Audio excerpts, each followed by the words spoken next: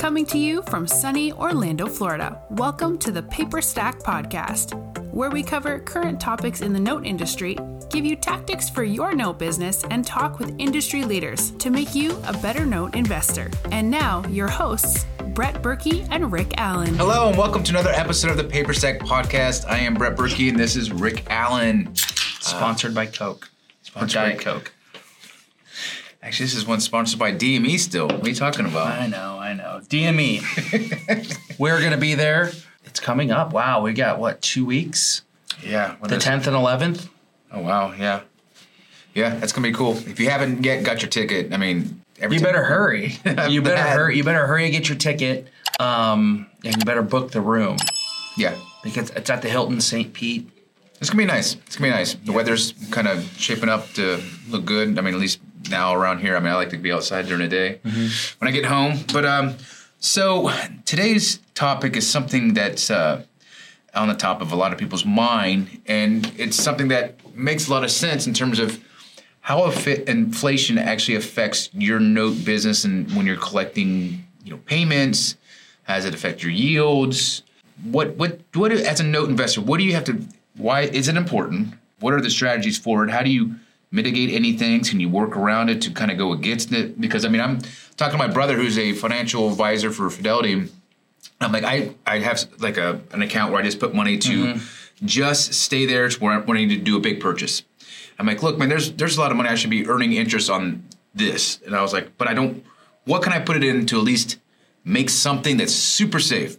And so he put me into something and it was like at 6%. I'm like, well, I'm still losing. He's like, I'm sorry. He's like, this is the highest it's been in 40 years. He's like, you're not going to find something that's going to, if you want something safe, that's going to beat current inflation. So I'm like, well, that sucks. So like, I'm just like looking at him. So how does that affect everyone's note business? How does it affect everyone's note business, Rick? That's a good question. It's a topic. I'll start with something that was written by Marco Barrio. He has a newsletter, Porch Swing Funding. It's really, a really good publication. It's free. Get on there, listen to it. He puts out some good content. And so just a little shout out there to Marco. But what he kind of talks about is, just 7% inflation right now. And the nature of owning owner finance notes and how if there's 7% inflation, then year over year, you're starting to lose buying power. Right.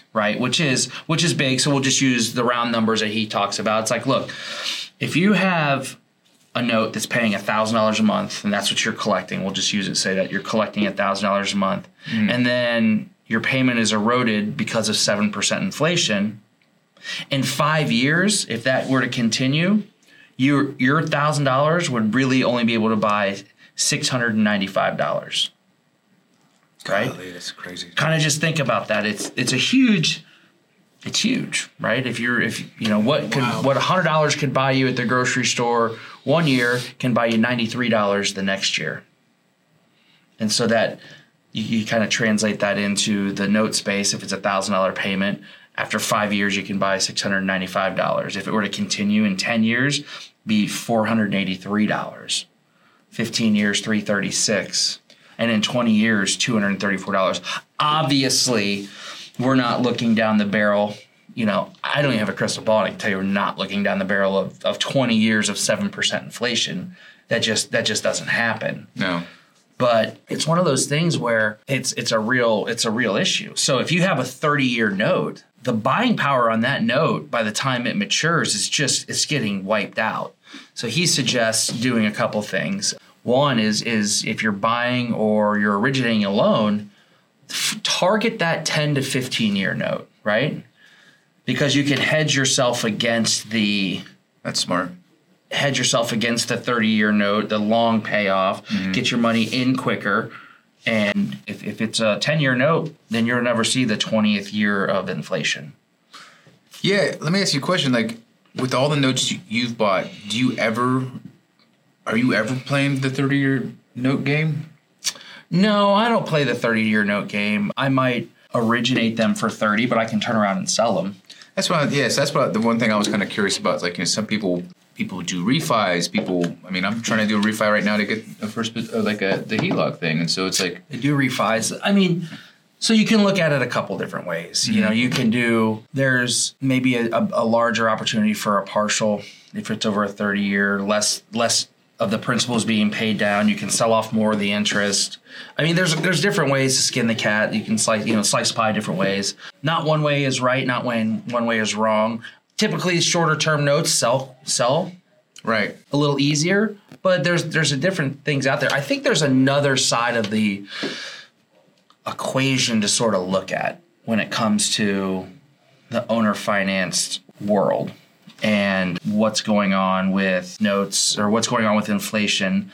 And that's kind of look at like, well, how does that affect your borrowers, right? Because we're seeing I'm going to look at, this is a Forbes article right here. It was like 7.5% inflation, which is huge. If you strip out they said the volatile food and energy prices, it kind of brings the 12-month down to 6%. But hey, I think the food and the energy is all part of it, right? Well, those are two important. Without that, it's two huge pieces of the puzzle. So, just some of the numbers that kind of stuck out to me that we'll look at is, let's see here, energy prices are up 27%.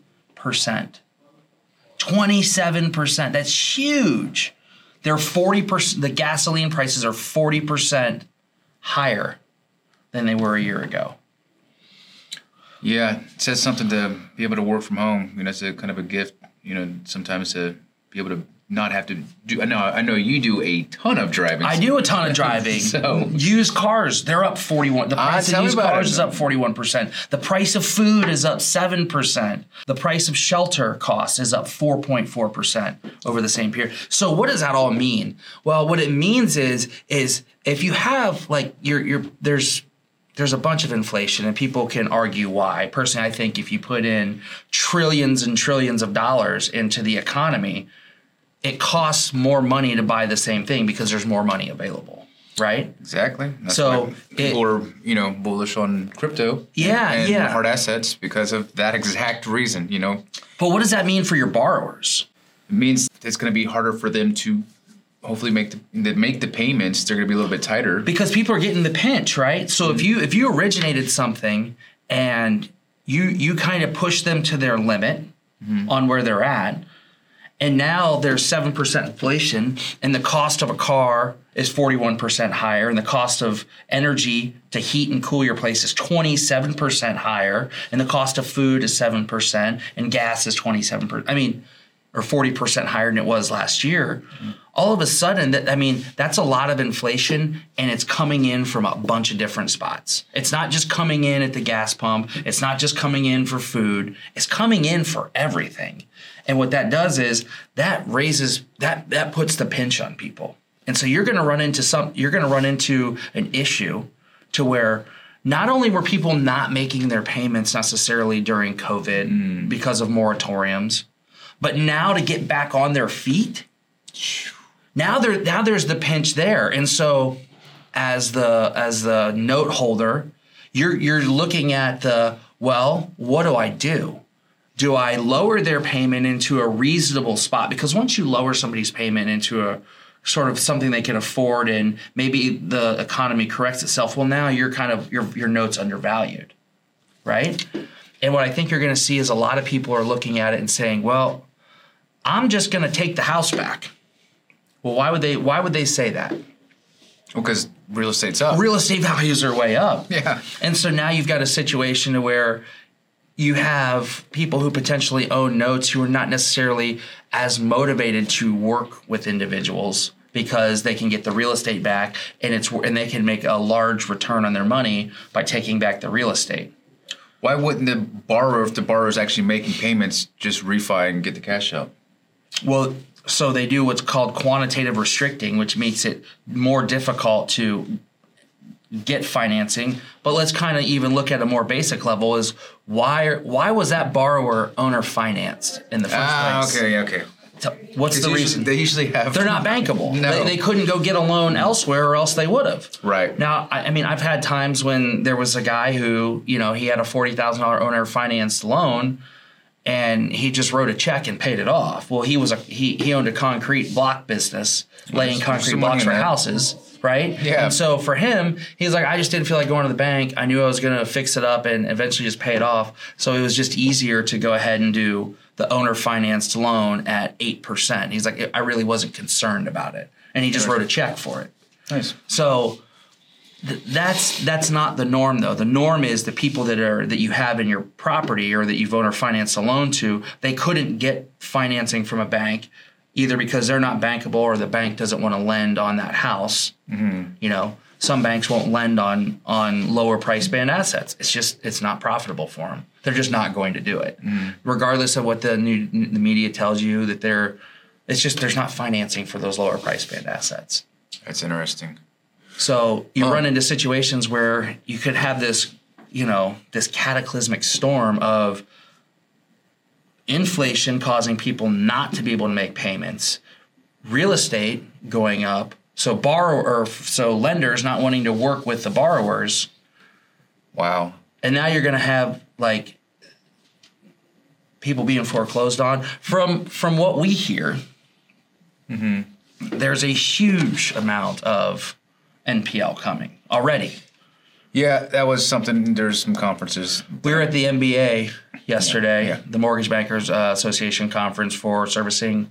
Yeah, it was a default servicing. But here in Orlando, sunny Orlando. You want to hear it from the source. I mean, the servicing companies are the people who are collecting payments or not collecting the payments, so they have some inside track on this stuff. And so people we talked to basically said, look, come the fall of this year, that was 198 billion. 168 billion. Just coming right now. It's the moratoriums are ending, and it needs to work its way through the system. Like there's got to be that whole, offloading and all that. And that, I was like, well, why is it taking so long? Well, it just takes a long time. And so like So last year there was, just for some context, there was about $778 billion traded over the whole year, and that was a majority of performing loans, right? So I expect this year and really the next 12 months that we could see trading top $1 trillion, get up to $1 trillion in trades coming through in the secondary market. That's huge opportunity. The people I know right now, I see people changing gears right now, moving their funds, getting ready for this fall. There's going to be a lot of NPLs available. Yeah, we've already seen it. So I mean, we got some people giving us assets and saying load them all, and it's like, well, you're going to be overloaded, and it's going to be not a good experience for our users. 1,200 NPLs, and all of them, we could sell them all right now.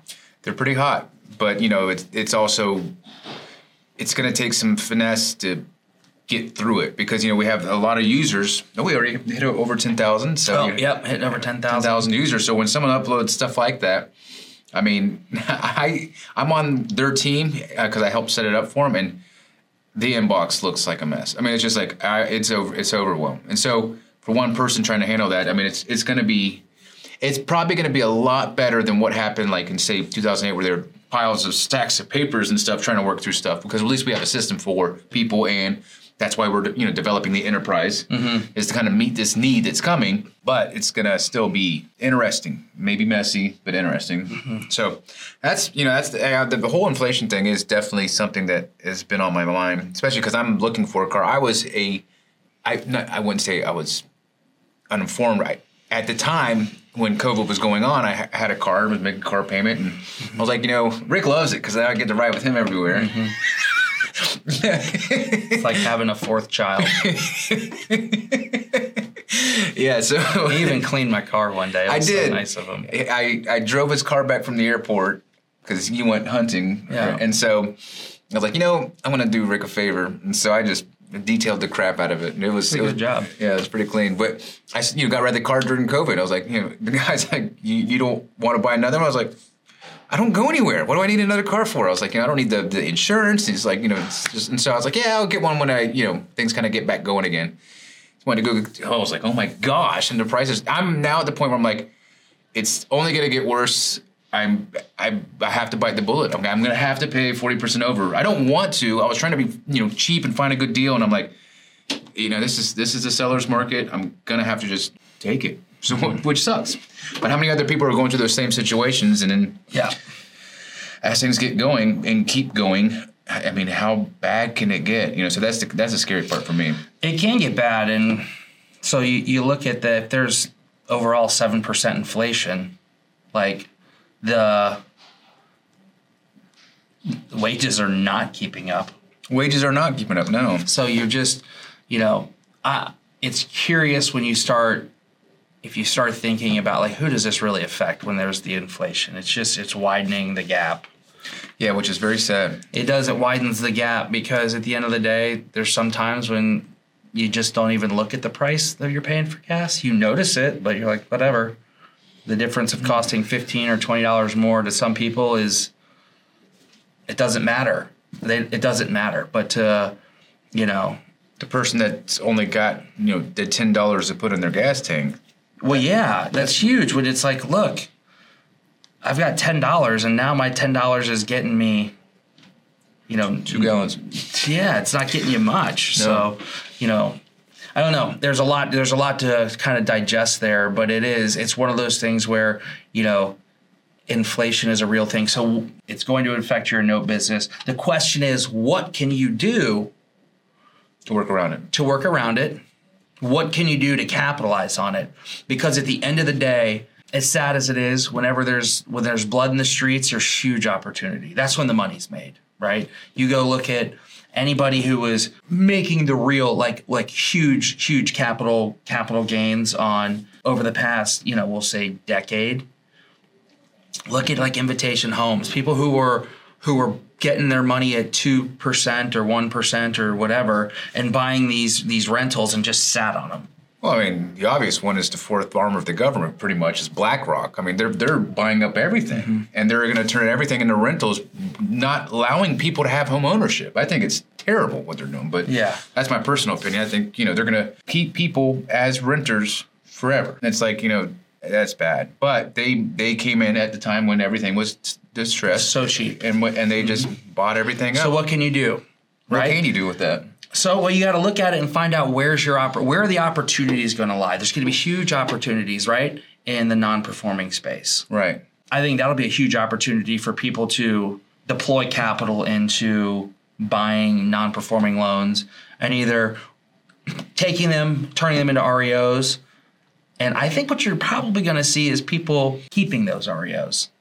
More and more people are going to keep those REOs, figure out how to recapitalize them, recapitalize their account, and try to hold those REOs. Well, I mean, if you're holding the REO, you're not making any money while you're holding the REO. No, but if you turn them into rentals or you turn them into things like that and start focusing on your cash flow, I think you could potentially see people making that play and trying to run a similar play as to what the BlackRocks were doing and stuff like that. Recapitalization is going to be a huge factor. If you've got a large portfolio of performing loans, selling partials to recapitalize, to start acquiring some of the non-performing loans is going to be a big play that people are going to want to do. That's actually very interesting because they might not, all their capital could be deployed at this moment and they might not have it. If you don't have capital and you've got a large portfolio of performing loans, kind of figuring out how am I going to get more capital to take advantage of the non-performing loans? By selling partials. The good thing is we have a list of people who over the years we've been doing this have asked, hey, do you guys have partials? Do you have partials? Because we were going to do partials and then we didn't. So it's still a nice sized list of people that are interested in partials. So if you as a note seller are listening to this and want to recapitalize, just reach out to me. And the way it's done on the site is a little bit different.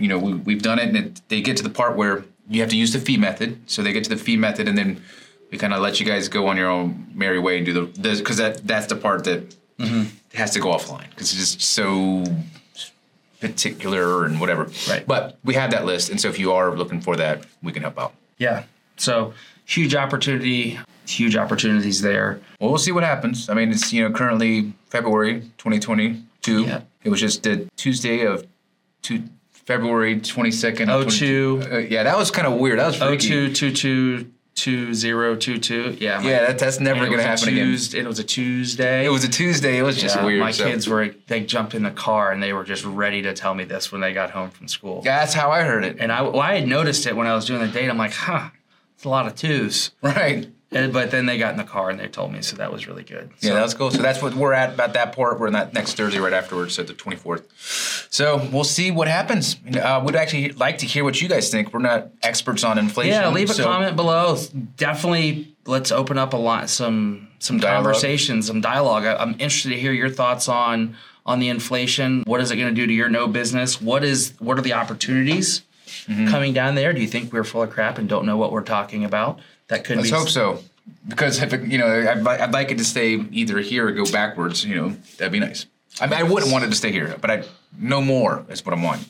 Don't go higher. You know what I mean? Yeah, that's something that's there. So I don't know. We'll see. If you're not subscribed, please subscribe. Click that button. Yeah, we had a contest which we were going to get to first. And user base or YouTube subscriber. YouTube subscribers. I have my money on YouTube subscribers. We're close. But we did do a new integration with Note School that, they're onboarding some of their students to our platform to buy and sell loans. So it's going to be a good thing. So that, I think, kind of pushed up the user base, the user registration to cross the 10,000 mark. It was close. It was really, really. I thought it was a pretty good. It was 984 or 5.